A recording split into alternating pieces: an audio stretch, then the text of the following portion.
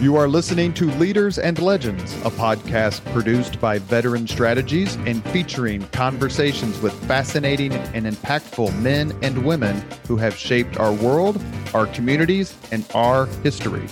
My name is Robert Vane, Principal of Veteran Strategies, and your host for our discussion. You are listening to Leaders and Legends, a podcast presented by Veteran Strategies, a local veteran public relations enterprise, and sponsored by Girl Scouts of Central Indiana, Garmon Construction, Leaders and Legends LLC, the Grand Hall and Conference Center at Historic Union Station, the McGinley's Golden Ace Inn, and McAllister Machinery, your friendly neighborhood Caterpillar dealer. You may find all your sales and rental equipment needs at McAllister.com. We are pleased to announce our podcast is now a member of the All Indiana Podcast Network in partnership with Wish TV. You may find Leaders and Legends at allindianapodcastnetwork.com. Thinking of starting a podcast or need to host a public meeting? Let Leaders and Legends LLC be your partner as you look for new ways to communicate your message. Please contact Chris Spangle or me at leadersandlegends.net. Our guests today are Chris Lefebvre. He's the curator of the Kurt Vonnegut Museum and Library. And our other guest is Kip Tu. This is his third appearance on the Leaders and Legends podcast. He is on the board of the Kurt Vonnegut Museum and Library. And thank you, Kip, for putting this together. It was something we talked about for quite a while, and I'm excited to talk to you both. Thank you. Yeah. Thanks for having us. I feel intimidated. Kip is an actual leader and legend, so Times three. Yeah, times three. We need to do a Kip 2 podcast, just turn it into a roast. Yeah. Let's go on. Let's talk about Kurt Vonnegut. Think we could find anyone to appear? Yeah, I'm afraid you'd find more than one. Yeah, I knew you were going to dodge the subject, but that was immediate. Let's drop this right now. Let's start with you, Chris. Let's start at with the basics. How did you find out about Kurt Vonnegut, and what was the first of his books that you read? I was an undergraduate at Ball State University in Muncie, which is the Harvard of Muncie. And I was playing bass in a rock band. So, I was really big into reading when I was younger, and you don't read for pleasure as much when you're in college. At least I didn't. But we had this saintly gentleman who was living in our house, was the only one not in the band. And he would very kindly not complain when we'd plug in at 2 a.m. on a Tuesday and just blow his ears out. So I trusted his judgment. So he loaned me Breakfast of Champions. And I remember taking that home and thinking, this is a very, very wild experience to read this book when you turn to page 5 and you see the drawing of the asterisk, and I can change that to the proper term if I need to.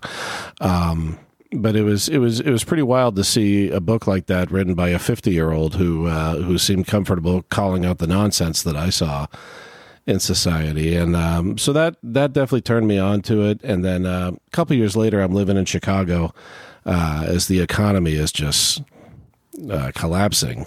And early 2000s or? Oh, yeah, early 2007 or late 2007. And I just remember right around the time I officially didn't have money to leave the house, I just had a library card.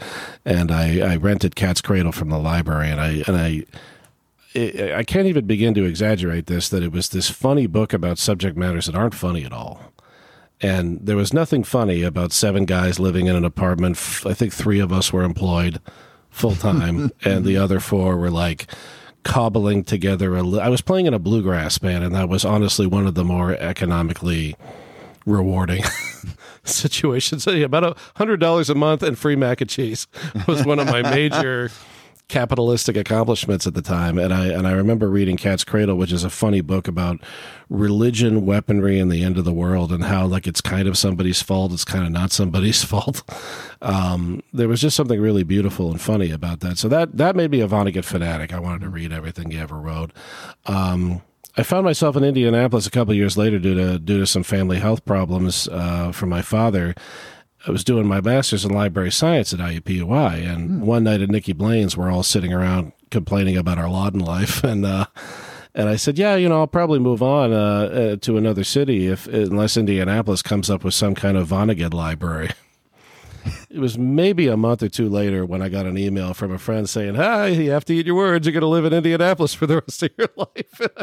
It's like, you got to be kidding me. It's like, sure enough, I ran down there, and that was when I met Julia Whitehead. And I said, you can have all my free time if that's going to help you build this to the kind of, living legend tribute to Vonnegut that we would like to have and that we should have here in Indianapolis, Kip? I think I first read Vonnegut in high school. North Central, right? You went North Central High School, and my brother was a bigger Kurt Vonnegut fan than I was. My younger brother, he talked about him constantly. And Julia's ex-husband at the time was very close friends with my brother. I had just come off the presidential campaign of Barack Obama, who won in 2008, and she approached me and said, she mistakenly thought I was somebody in the community.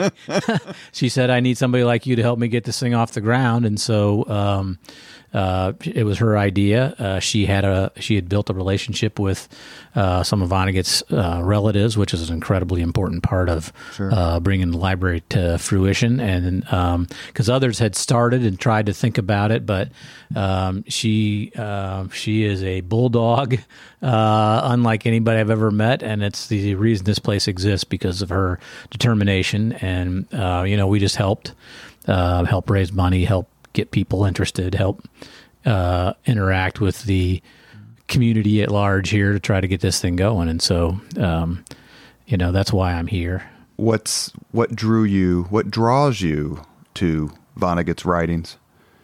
Well, first it's the humor, of course. I mean, he's one of the funniest guys that ever put pen to paper. That his ability, I think, to look at the absurdity of life and make it both poignant and funny at the same time. You can cry on one page and laugh on the next page. And he does it in a way that is very approachable. It is not, it's not one paragraph goes on for 12 pages. I mean, he knows how to turn a phrase that makes it easy to read. Kurt Vonnegut attended Shortridge High School, which clearly has produced some amazing Hoosiers, Richard Lugar being one of them, and there are several others. What is it about his experience in growing up in Indianapolis that you think fueled his writing? Had kind of an interesting background. His family was wealthy, then they weren't wealthy. His dad was the architect for the Athenaeum. Is that correct? His grandfather was. Yeah. Forgive me. Mm-hmm. So tell me about that upbringing. His father was an architect as well. His mother was a socialite. They very powerful family. His father was one of the board members of the Children's Museum here in Indianapolis. He designed the mascot, the original mascot, Sidney the Seahorse, which is quite a bit smaller than the life-size T-Rex, but really neat, really neat looking thing nonetheless. And I think he wrote about this in Architectural Digest. It's one of the really random and super cool things that we found in an article from, I think, 1984, where he was talking about his father being this creative sort.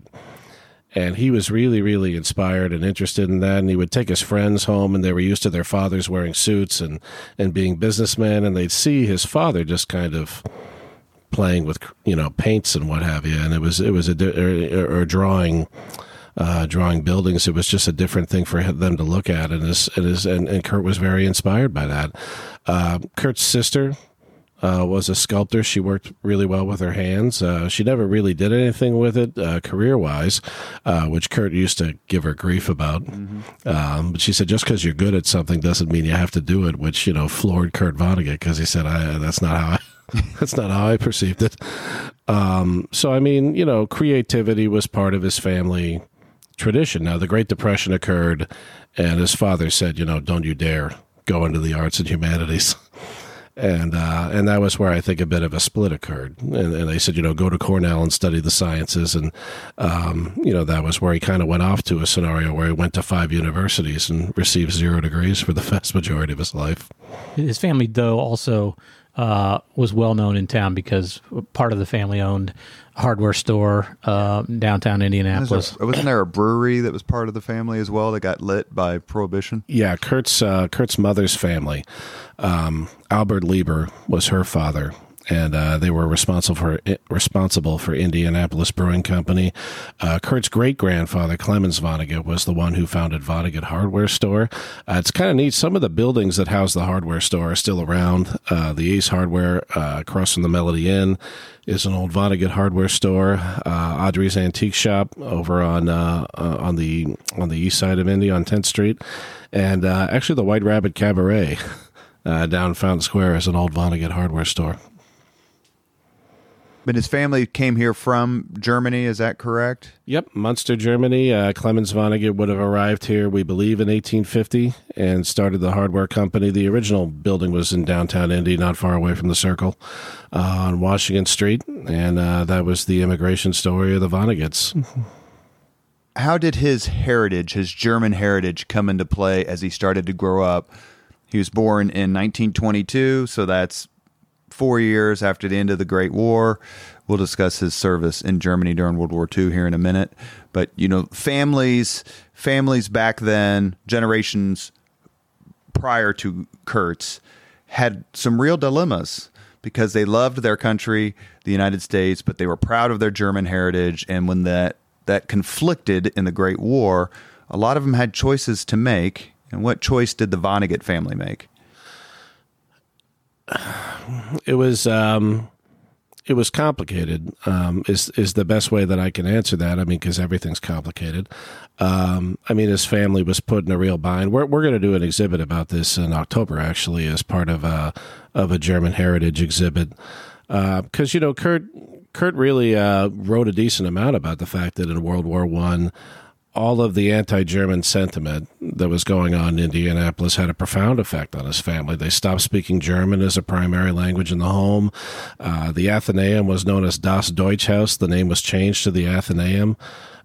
Yes, so it was changed to the Athenaeum during that time frame, as opposed to Das Deutschhaus. And Kurt wrote in Palm Sunday, "My parents voluntarily made me ignorant as proof of their patriotism." Now, I don't know if that's an overblown remark. His family wasn't very nationalistic either. You'll notice a tremendous anti-nationalism in Vonnegut's work, deeply rooted in, I think, the influence of his father. Like in that same Architectural Digest article I was telling you about, there's a line in there where he says the concept of boundaries of nations being a matter of great importance would have completely flabbergasted my father.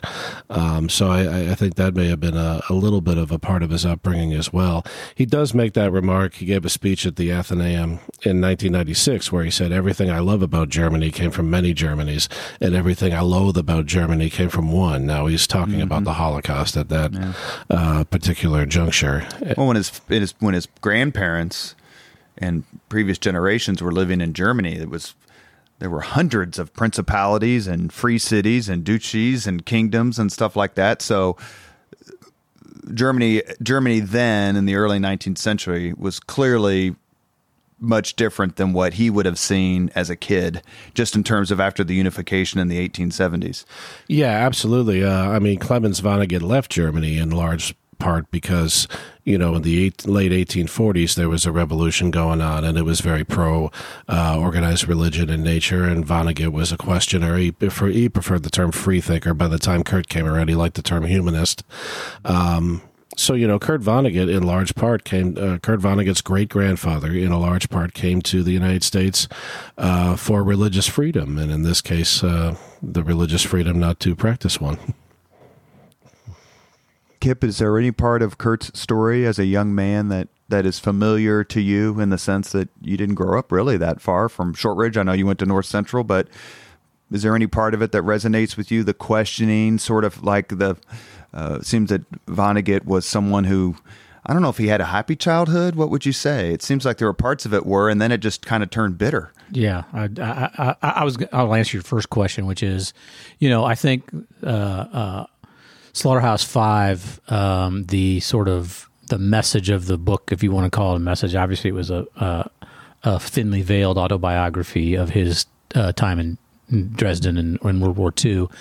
But I think that leaves everybody with about the same kind of feeling that I had from that book, which is, humans are horrible to each other, and we go to war with each other for ridiculous reasons, largely, and narcissistic tendencies.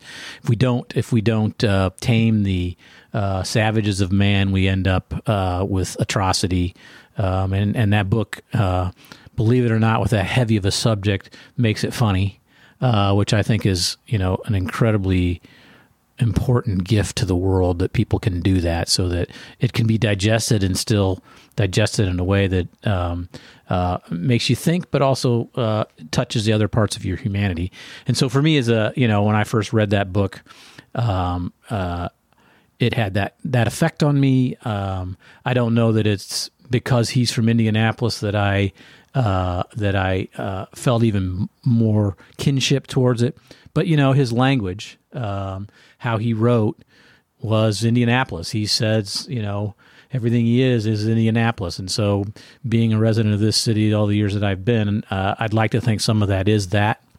But, our culture has changed quite a bit since the 60s here as well. Vonnegut graduated from Shortridge in 1940, went to Cornell University. You mentioned that earlier. His dad was like, go do something, son. But on December 7th, 1941, fate and the Japanese intervened. Vonnegut ended up serving in the United States military and being present at the Battle of the Bulge. Started on December 16th, 1944. It's kind of a bit of bad luck, per se, that he ended up in the Ardennes forest in December 44. Tell us how. I would say it was bad luck for most people that ended up in the Ardennes forest, right? I think there were some grunts who kind of expected to be there, and there are other people who didn't, just because of the demands of the D-Day invasion and the manpower demands that were important to that act. A lot of people who thought they maybe were going to have a different career in the military ended up carrying that M1. How did he end up in the European theater and at the Battle of the Bulge? And then what happened to him at the battle? It's so strange that this is such a weird and long and complicated story, because it was in his junior year at Cornell, bombing most of his classes because he spent all of his time with the Cornell Daily Sun, writing for the newspaper, and a lot of time with his fraternity Delta Upsilon as well. He called it a beer-soaked time. He spent the summer of his freshman year at Butler studying journalism. The professor said, you write at a sophomoric level. And Kurt said, that's good, I'm only a freshman. Kurt and Jane, this brilliant woman that he met in elementary school, and they, kind of reformed a relationship in late high school and after college. They were kind of on again, off again in his junior year.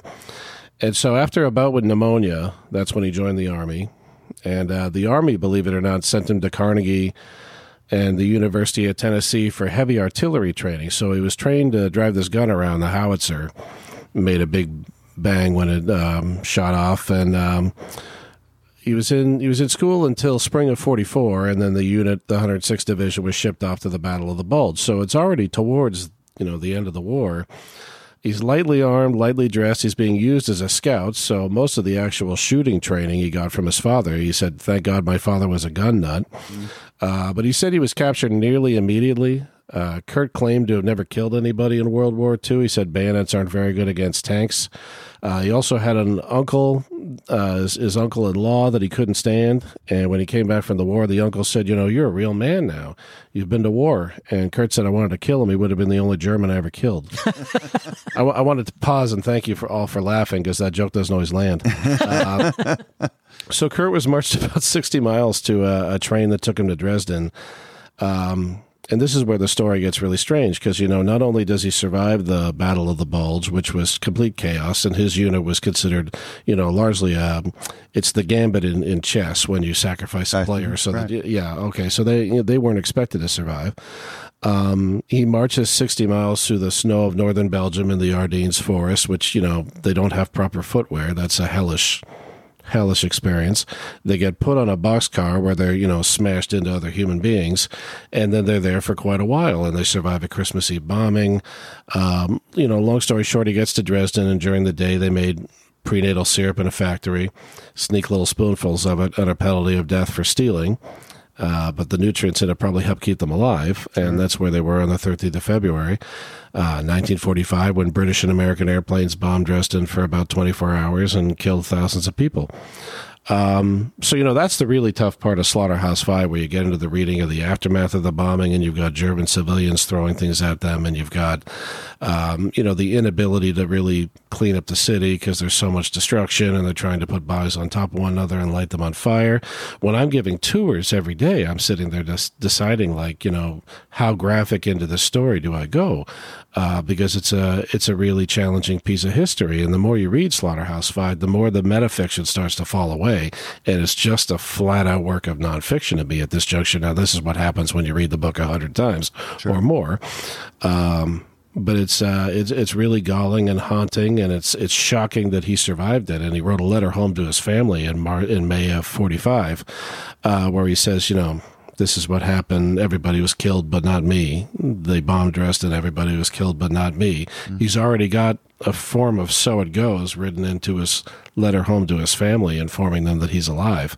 It would take him another 22, 23 years to finish Slaughterhouse-Five. Do you get the sense that Kurt Vonnegut felt sorry for the people of Germany who were enduring these bombings, you could say through no fault of their own, and then that's an argument. Certainly Dresden. I mean, when you read, I'm sorry, I'm just going to give my opinion here for a second. Oh, go ahead. When you read Slaughterhouse-Five, you get I've gotten the distinct impression that he wasn't blaming the average citizen in the town of Dresden for their fate. Mm-hmm. In fact, he's fairly critical of the Allied forces for doing what they did in Dresden, which, history, I think, can reflect upon it and say it wasn't necessary. The war was pretty much over, but we went ahead and bombed the shit out of Dresden and killed.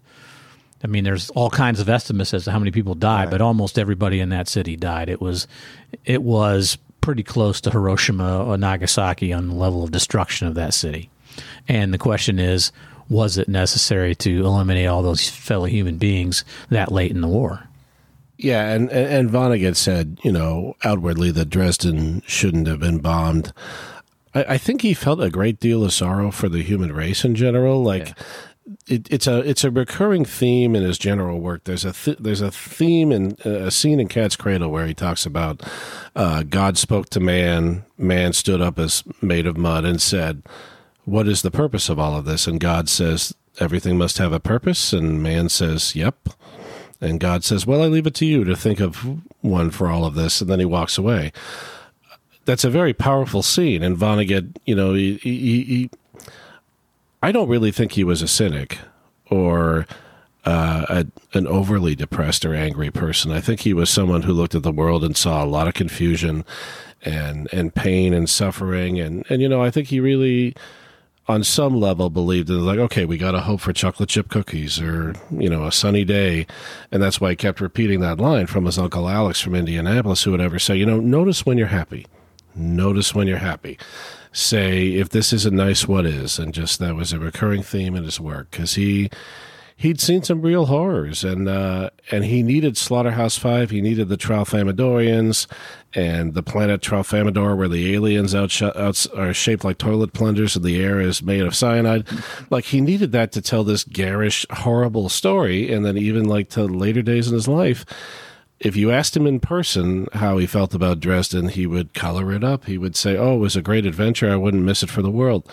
But then, 20 years later, you go and read Bluebeard, and he talks much more linearly and directly about what it was like, especially in the aftermath of the German guards abandoning them and just watching the whole country is just destroyed, and there's people walking around trying to figure out what the hell they're going to do next, especially people who were going to be executed by the Soviets not very soon afterwards. Especially the women who knew what was coming. Yeah.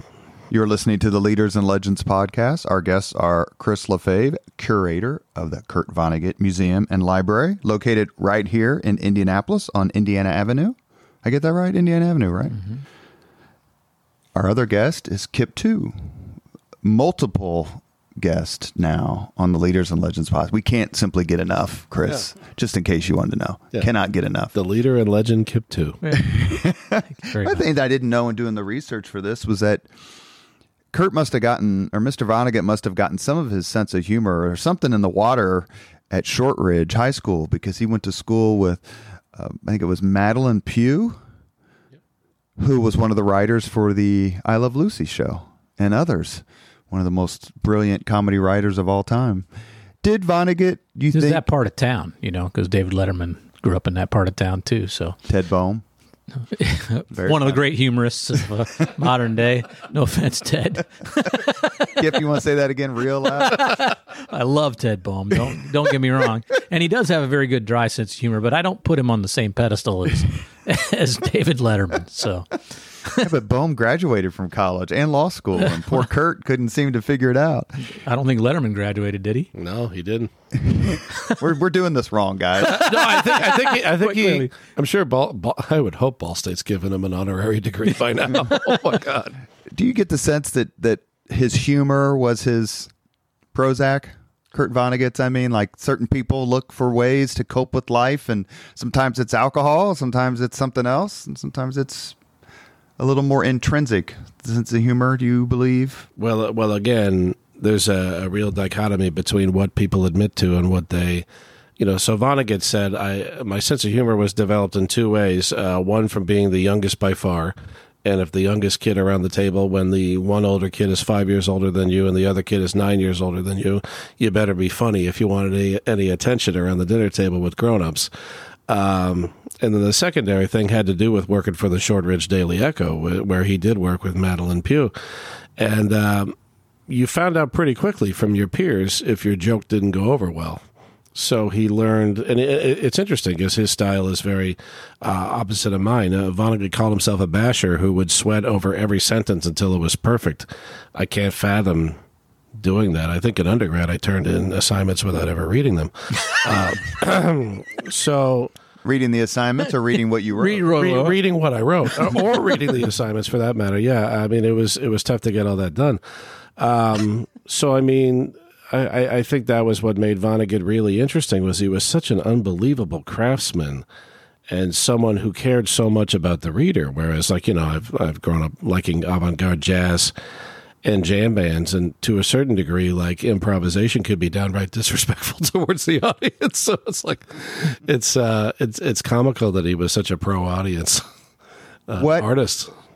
I want to jump in here too, because I think you're onto something. I do believe that the humor was sort of his Prozac, but it also harkens to something we have to mention here, and it's one of the missions of our library and museum. So I want to plug that a little bit, and that is, he had undiagnosed post-traumatic stress syndrome. I don't see how it's possible for him not to have had it. He saw incredible horrors. His mother committed suicide. His sister died in a car crash. I mean, he had, just these incredibly traumatic series of events in his life, almost all of them when he was, at a very impressionable age. And so he dealt with it. It was before there was Prozac, before there were antidepressants, before there was, a widespread acceptance of going to see a psychiatrist or getting counseling or therapy and those types of things. And so he dealt with it by writing and using humor in his writing. But so I think you're dead on with that thought. I'll go a step further, and I think writing was his Prozac. When he got to 1990, when he was working on his novel Timequake, he was struggling pretty heavily with the novel, and he said on multiple occasions, "This is my last novel, this is my last book." But when he died in 2007, he was working on a novel. So I think, it was very hard to turn that off. So, I mean, he was working out some challenges that he had. In the novel Slapstick, he talks very openly about it. Coming back to Indianapolis for the funeral of his Uncle Alex. He's talking about how weird it is to come back to your hometown and see your family that used to number, counting cousins and uncles and stuff like that, used to be massive. and now is not, because people have either spread out throughout the world or they've died and gone on. He wrote this amazing book about loneliness, and it had to do with the death of his sister who passed away from cancer in 1958, and he adopted her children. And he used the scheme of Alcoholics Anonymous to kind of sum up the whole idea. He was like, Alcoholics Anonymous is great because it gives everybody a gazillion random family members who have shared trauma and who can help each other get through life. And so he based this hilarious scheme where, like, everybody in the world ends up inheriting 100,000 random family members based on strange middle names like Daffodil and Raspberry. And So did I screw up? Say she died in a car wreck? That's the Slaughterhouse-Five version of how she died. no, that's his sister. That's Kurt's sister died in a car accident. But his mom killed herself. You said Like right somebody died around of Mother's cancer. Day, isn't it? Okay, 44? so Kurt's sister died of cancer in 1958. Kurt's mother died of an alcohol and sleeping pill related overdose. There's some family debate as to whether it was intentional or not. Vonnegut believed that she took her own life. So I mean, you know, And the other sister died in a car wreck. You said one died of cancer. yeah. And one died No in a car wreck. one died in a car.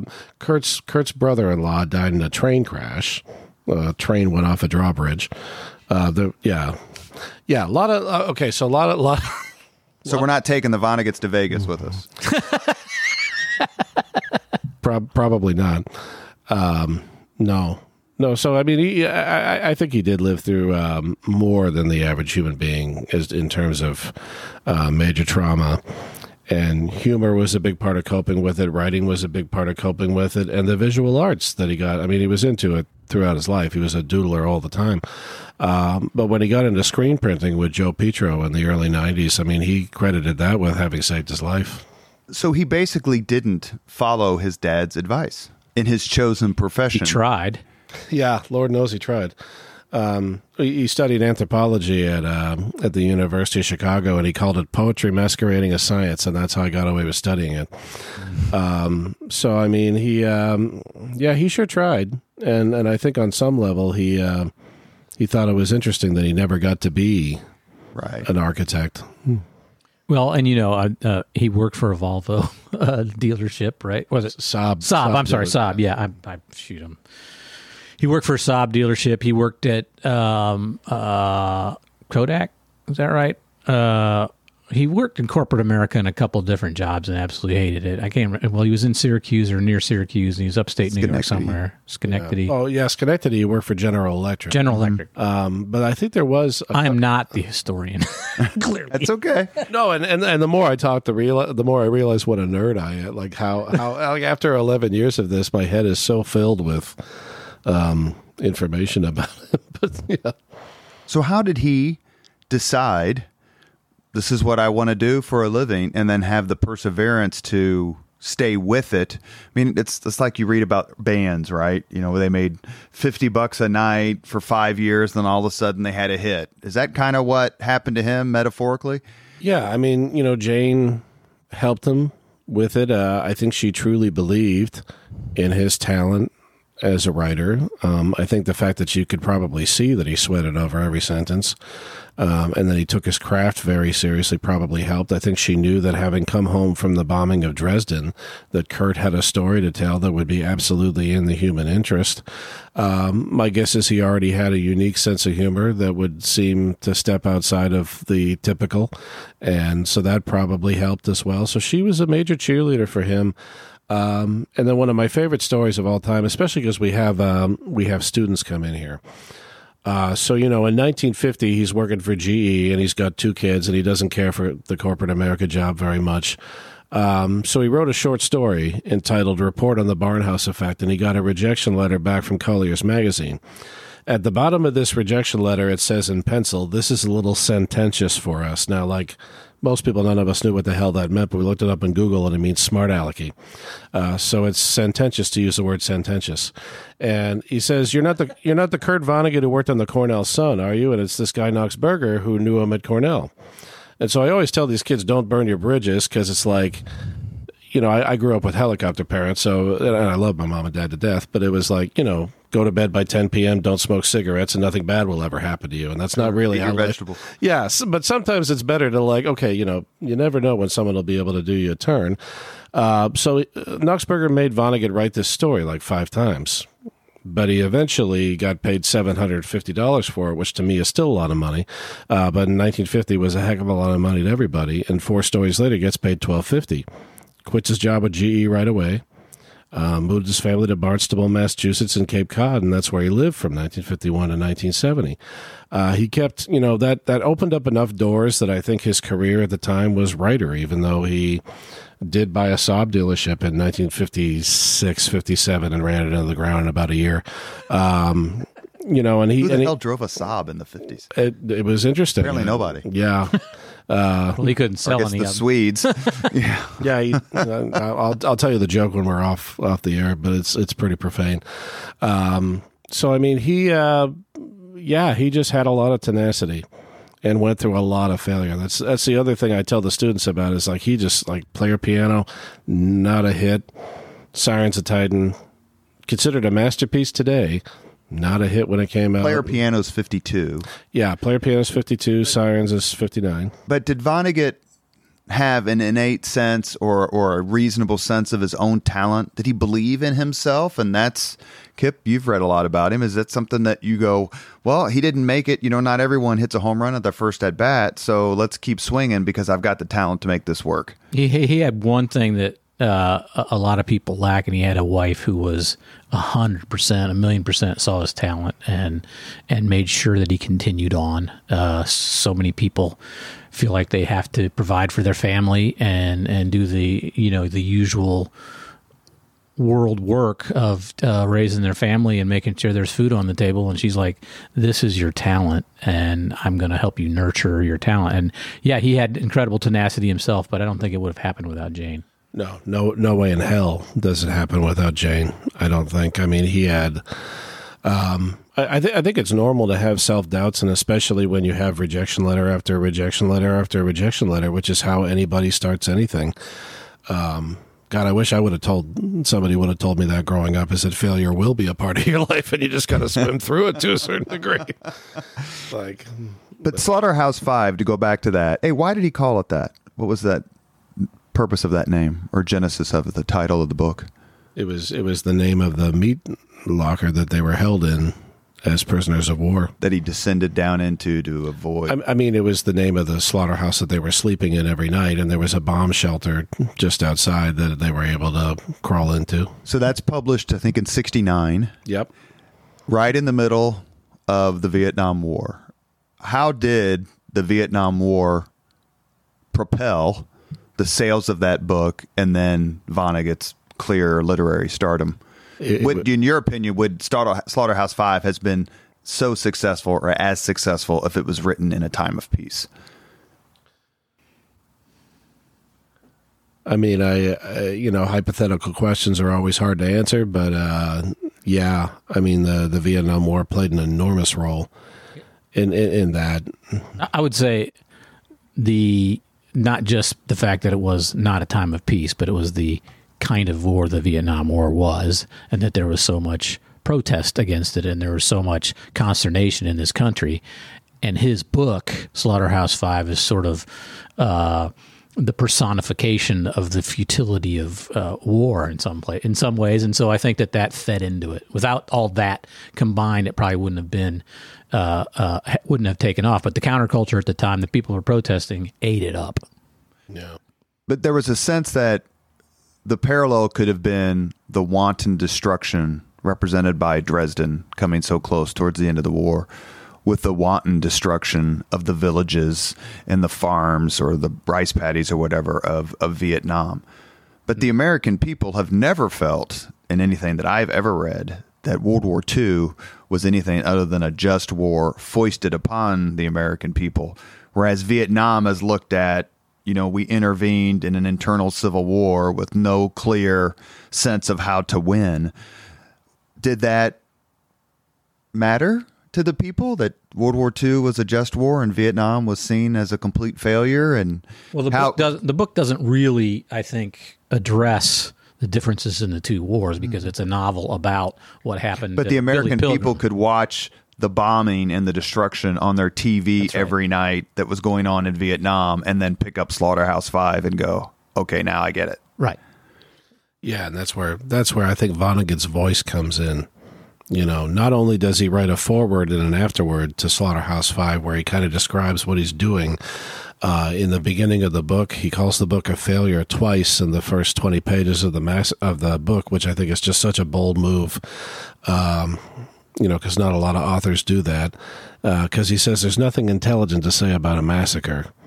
These are the kind of sentences that you see in Slaughterhouse-Five that stop your heart. And then at the end, he's writing about Bobby Kennedy and Martin Luther King, and then his father, who he says, you know, he left me his guns, they rust. He was a sweet old man. He died of natural causes. So it goes. And at the end, they talk about the amount of population there is in the world. And Bernard O'Hare says, I suppose they will all want dignity. And Vonnegut goes, I suppose. Which means none of them went into politics, right? Yeah. I mean, that's... I think... yeah, there's, you know, the genius of that book was really loud at a time. Is that your favorite Vonnegut book? Not even close. No, that's... What is yours? Cat's Cradle, probably. He is wearing a Cat's Cradle shirt, yeah. Chris, which you can see in the podcast photograph that's posted. What's your favorite Vonnegut book? Mine is Slaughterhouse-Five, and I think Bluebeard would be second for me. Man Without a Country is probably third. All three of them just speak to me. Bluebeard, because I'm getting old, and that's a story about an old man and reflecting on his life and what was important. Still a warrior on the bicycle, my friend. I highly recommend Bluebeard for people my age. Definitely gives you a nice perspective. I say Slaughterhouse-Five, mostly because it was the first book of his I read, and it sort of changed everything for me. And so I look at it and just say, you know, it's such a wonderful piece of fiction, piece of writing, and it opened the door to the rest of Vonnegut. So it's just my favorite because of that. And Cat's Cradle was the first book you read, right? Is that what you said? It wasn't the first, but it was the most profound, I think. And I've talked about, you know, we've had a lot of visitors come into the museum dealing with loss, and the book Cat's Cradle keeps coming up as like a sort of a coping mechanism for when something completely outside of your control happens. Now, Slaughterhouse-Five is the same in that regard. Like people reference that as well. But when people are dealing with things that are bigger than they are, and they can't stop whatever less than amazing thing is happening to them at this moment, books like Slaughterhouse-Five and Cat's Cradle get mentioned pretty heavily in that scenario.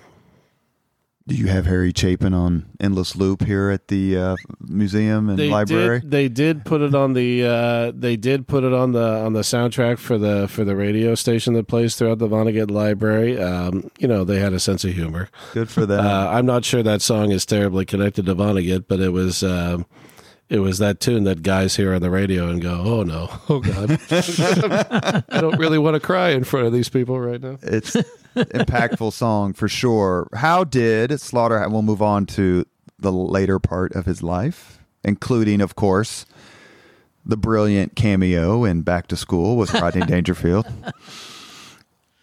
How did Slaughterhouse-Five's success impact his life?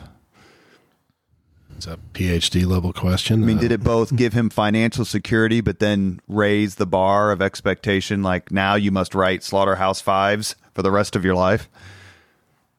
I think he kind of went in the other direction in that sense. He explored postmodernism pretty heavily through Breakfast of Champions and slapstick. He's he's definitely a major character in the novel Breakfast of Champions. The critics were unkind to those books, which today people don't badmouth Breakfast of Champions. They might still badmouth slapstick because they're wrong. And Jailbird. Or think it's the movie with Paul Newman. No, not that one. But Jailbird was a huge critical success.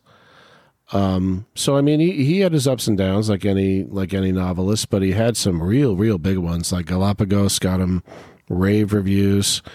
Man Without a Country turned him on to a younger generation when he was on the Jon Stewart show. So I mean, he lived a very full career, and I was new to that when I came on here. I had no idea how prolific that he had been. I didn't know that he wrote 14 novels and multiple collections of short stories, essays galore.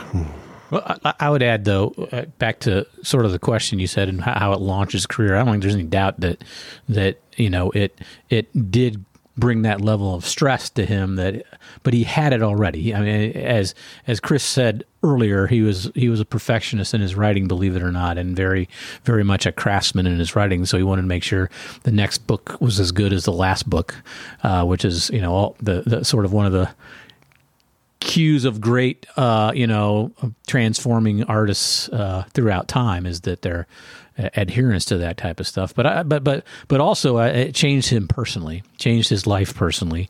It hurt his relationship with his wife. It hurt for at least a while. It hurt his relationships with his children. He became a celebrity. And countercultural celebrity. He adopted some of the bad characteristics of celebrity. I mean, I worship him. I'm an original member of this museum and those things, but he was not a perfect man by any stretch of the imagination. And he had, if you watch the Robert Weedy documentary, which I highly, highly recommend, it does a pretty fair job of going through a bunch of this stuff. And one of the things that celebrity and fame can do to you is it can cause you to change yourself a little bit and be seen as bigger than what you actually are. I mean, he went through a little bit of that, but I think he also came to terms with it later in life. And didn't he? You said he was more of a. Would it be fair to classify Vonnegut as an agnostic? Yeah. And his wife embraced Christianity at a certain point. Well, his wife embraced the concept of religion. She was a Quaker growing up. In the 1960s, she got into the teachings of the Maharishi. She campaigned for McGovern. She was just a very active person. And I think Vonnegut struggled with that. But yeah. I mean, their problems were vast. It's one of the more tragic parts of his story that I think. He was born in 22, so he was a kindergartner basically when the Great Depression hit. Then he serves in World War II. He comes out. He has some. I mean, I don't know if you could say his failure to obtain a college degree was in and of itself a failure, but jobs he doesn't like. He's trying to get published. As he comes of age, Slaughterhouse-Five comes out in Vietnam. He understands the horror of combat, of what happens there. Was there a particular, two quick questions. One is, how much did the outside world and what was happening affect his writing or influence his writing? Not his mentality, but the world. How much did that influence it? And second, do you ever believe that, or can you pinpoint when he was happy? Like his uncle said.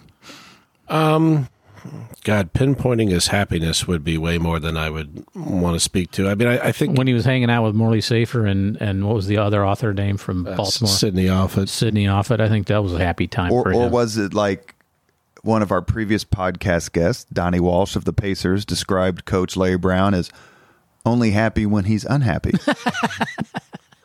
Was Vonnegut only happy when he was unhappy? No, I don't think that's true at all. I think he loved to socialize. He was pretty extroverted. And he loved music. He got a lot of enjoyment out of the arts and humanities. He got a lot of enjoyment out of other people. His son Mark describes him as a pessimistic optimist, which sounds like a contradiction in terms, but I don't think it really was. What was the first question again? How did the world, in the 50s, 60s, 70s, 80s, in the prime of his writing years, the world was undergoing some significant changes and experiencing significant conflicts. Nothing like World War II, of course, but at the same time, was he a progressive who derided the Reagan years, or was he someone who was taken in? That's a biased way to ask the question. Was he someone who was sympathetic to like the nuclear freeze movement, that sort of stuff? Was he susceptible to that, and did it affect his writing? I mean, I think most artists are. I mean, like if you look at Player Piano, he based it off of his time at GE. He was watching the future being created before his eyes, and he thought, oh my God, how are human beings ever going to be able to compete with technology and globalization and all this rapid economic and technological change? Back then, the critics and the fans didn't get the book necessarily, and they pigeonholed him as a science fiction author. Tried to publish it against Utopia 14, but today I think it's the book that Andrew Yang probably sleeps with under his pillow. And you've got The Sirens of Titan. I guess that one leaned more into science fiction, but, people read Cat's Cradle and they thought, oh, the Cuban Missile Crisis. And people read God Bless You, Mr. Rosewater. They thought, oh, the 1964 presidential election between Goldwater and LBJ, who, Kurt kind of used Roosevelt as a stand-in for some of the Great Society ideas. Jailbird, he was talking about Watergate and the aftermath of that. Dead-Eye Dick has to do with his feelings on guns, which he was pretty anti-gun. Galapagos had to do with environmental catastrophes. So, I mean, he was very prescient with what he was writing, and he was trying to use the outside world as an inspiration. Kip? I agree with everything he just said. Just like when you and I were on TV together, right? Well, no, yeah, that happened quite frequently. We have a few minutes left with Chris Lefebvre, curator, the Kurt Vonnegut Museum and Library here in downtown Indianapolis, and also with board member and someone I admire greatly, a great friend, Kip too. We have just one other question I want to ask you about Indianapolis. Did he embrace his hometown? Did he love coming back here? Was he thrilled to be honored by his peers or people he knew as a kid, as someone who, he didn't escape poverty and then, go on to do great things, but he became worldwide famous and he was just a Shortridge High School IPS kid. Yes, in time, in the early 1990s, David Hoppy of Nouveau and some other people were putting together a festival. I'm going to blank on the name of it, but it had the word "word" in it. So they summoned him back, and Vonnegut, for whatever reason, had a blast on that trip, and he ran into some Shortridge High School friends, and he stuck around in town for a while. And after that, he started to look much more forward to coming back to Indy. And I think Indy had gone on to embrace him a little bit more as a writer. While his books are certainly still controversial, depending on who's reading them and what their take on the world is. I don't think he was public enemy number one anymore, starting in the early 1990s. So he grew to have great affection for Indianapolis, and I think your childhood is.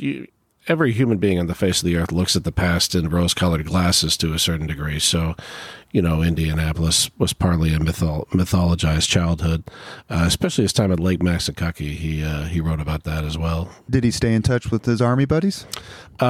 He stayed in touch with Bernie O'Hare and maybe two or three others. And, after that, I think it was just the normal separation of time, plus the fact that, you got a fair amount of veterans that don't want to rehash. Sure. And there's no Facebook when Kurt Vonnegut died. Which is a huge deal. There are some famous stories about when he came back, and you can probably tell the story better than I because I miss the details. I don't tell the story every day, but he came back for a book signing at one point. I think it was for Slaughterhouse-Five, and it wasn't well attended, right? Yeah.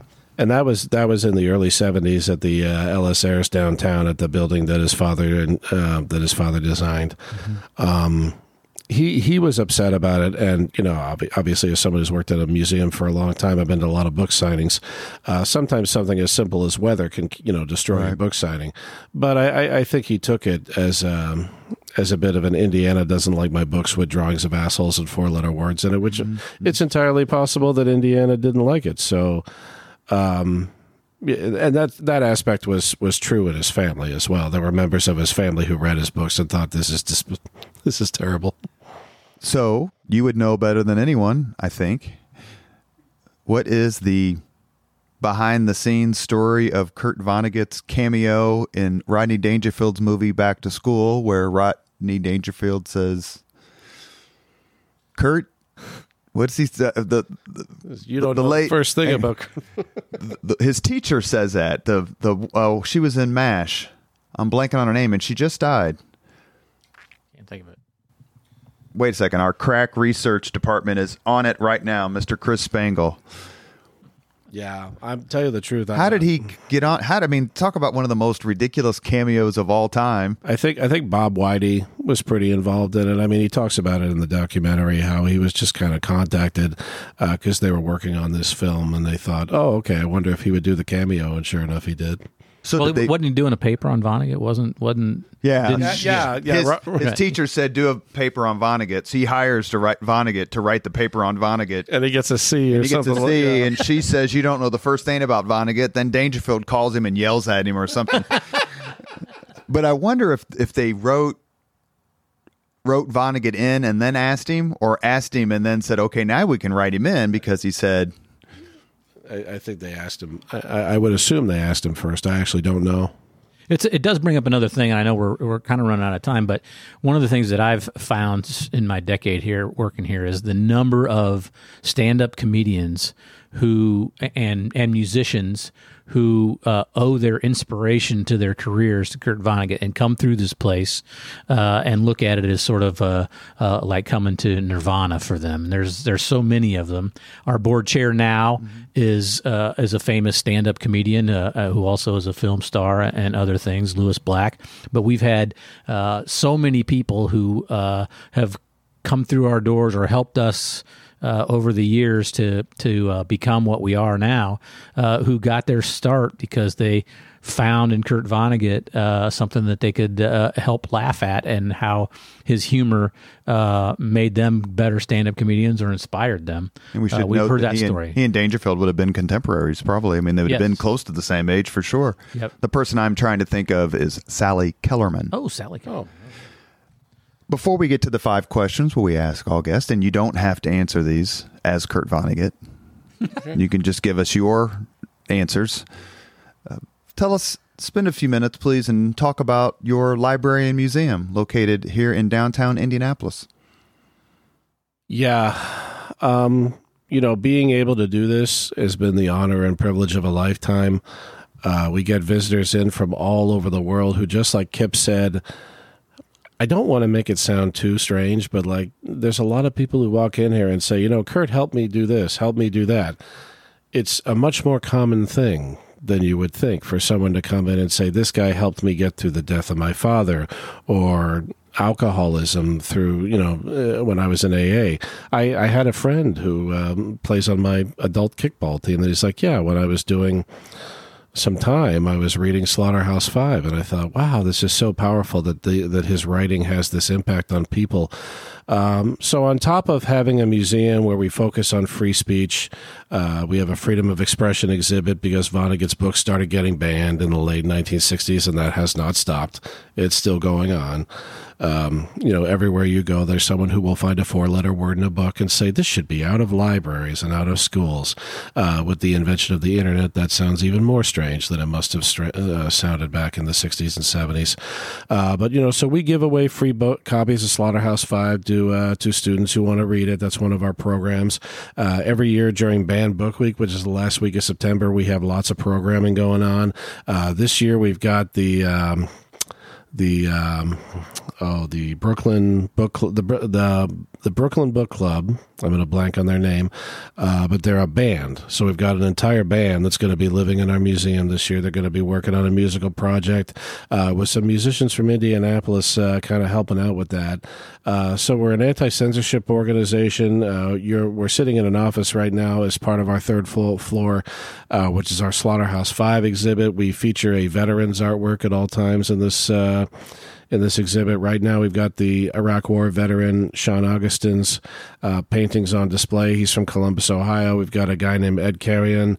His work's going to be coming in pretty soon here, so he'll be on display throughout the year. A photographer named Jack Wicks, Jack.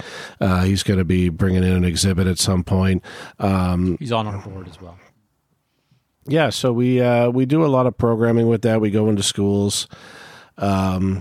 Yeah, it's just been very, very rewarding. Well, what's your website address and your physical address if people want to visit? We are at VonnegutLibrary.org, and our socials are at Vonnegut Library. And then we're located at 543 Indiana Avenue, which is right across the street from the Walker Theater.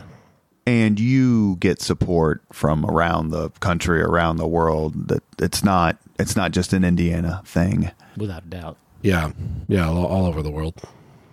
We've reached the point in the Leaders and Legends podcast where we ask the same 5 questions of all of our guests. You ready, Chris? Oh, yeah. What was your first job? Corn detasseling. I was in 7th grade, I think. I was the laziest kid in the family by far. And when my father dragged me out of bed at 5 in the morning and he drove me so far, like Indianapolis to Tipton is a bit of a drive. So I was about 30 minutes into thinking my father was taking me out to execute me.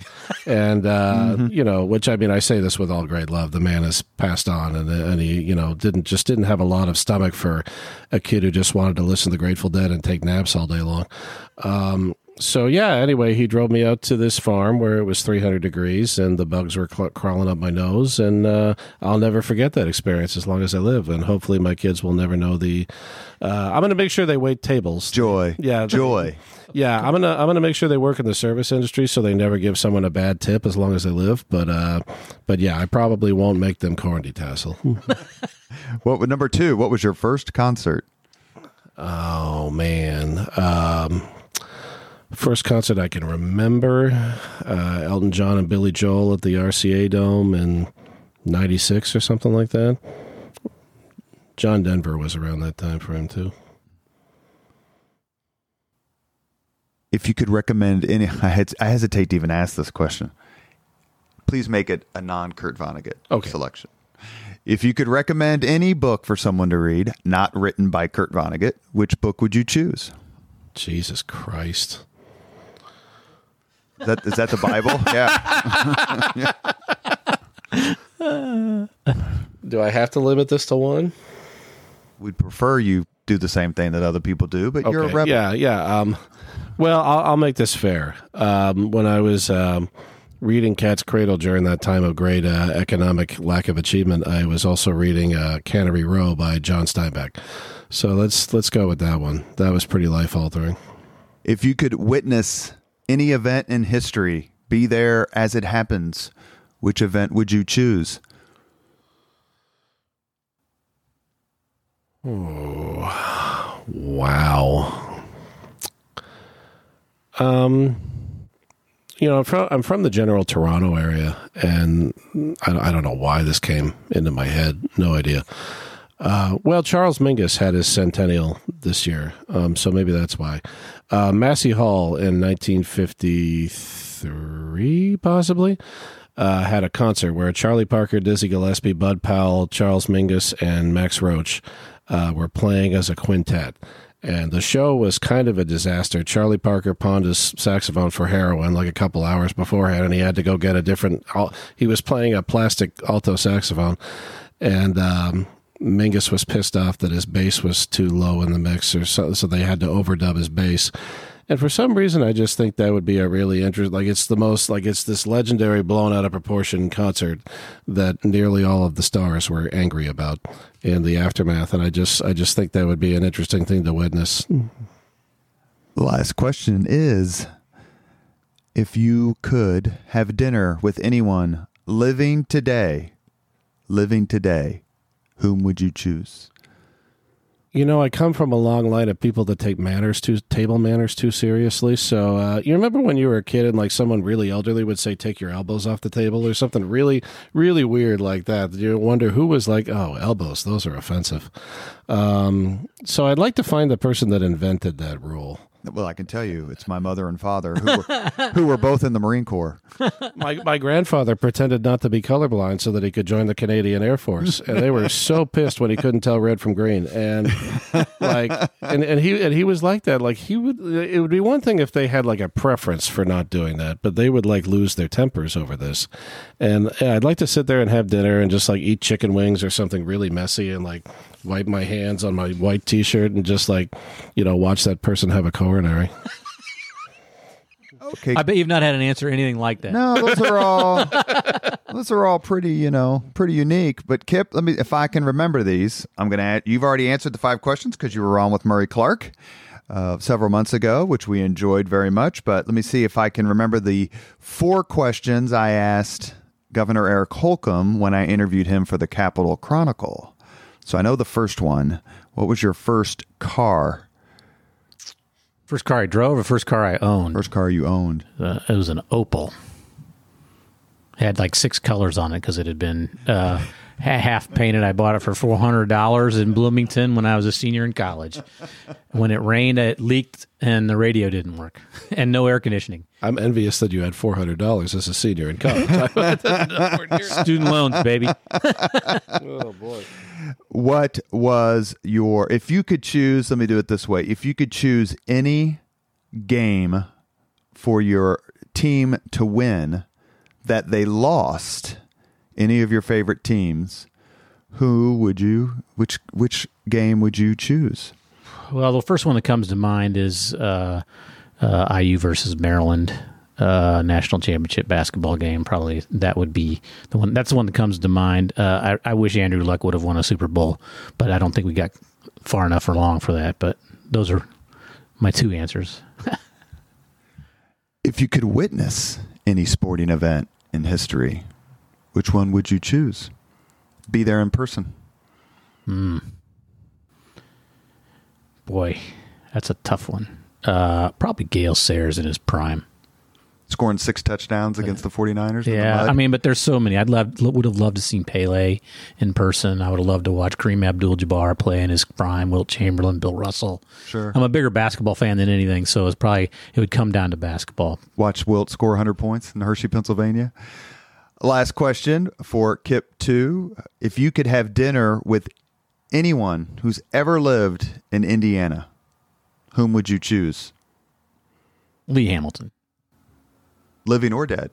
Yeah, Lee Hamilton. I think he's our greatest politician, he's still living. He said living or dead, he's still alive. Yeah. Okay. I could probably have it if I worked hard enough at it, but I just think he's one of the most brilliant statesmen we've ever had in state. So We've tried to get him on the podcast without luck, but we've had a couple people reach out to him. He's a terrific public servant. Yep.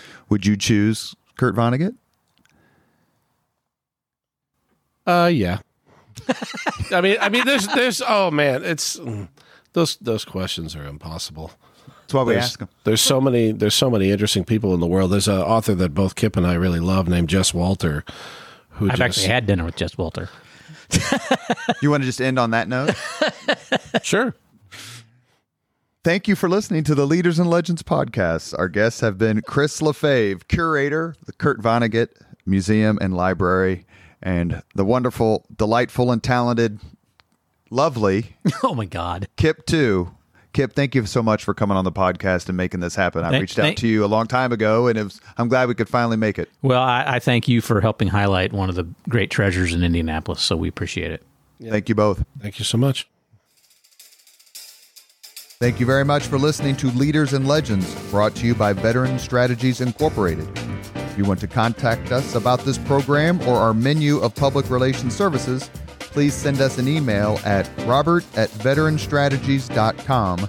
That's robert@veteranstrategies.com.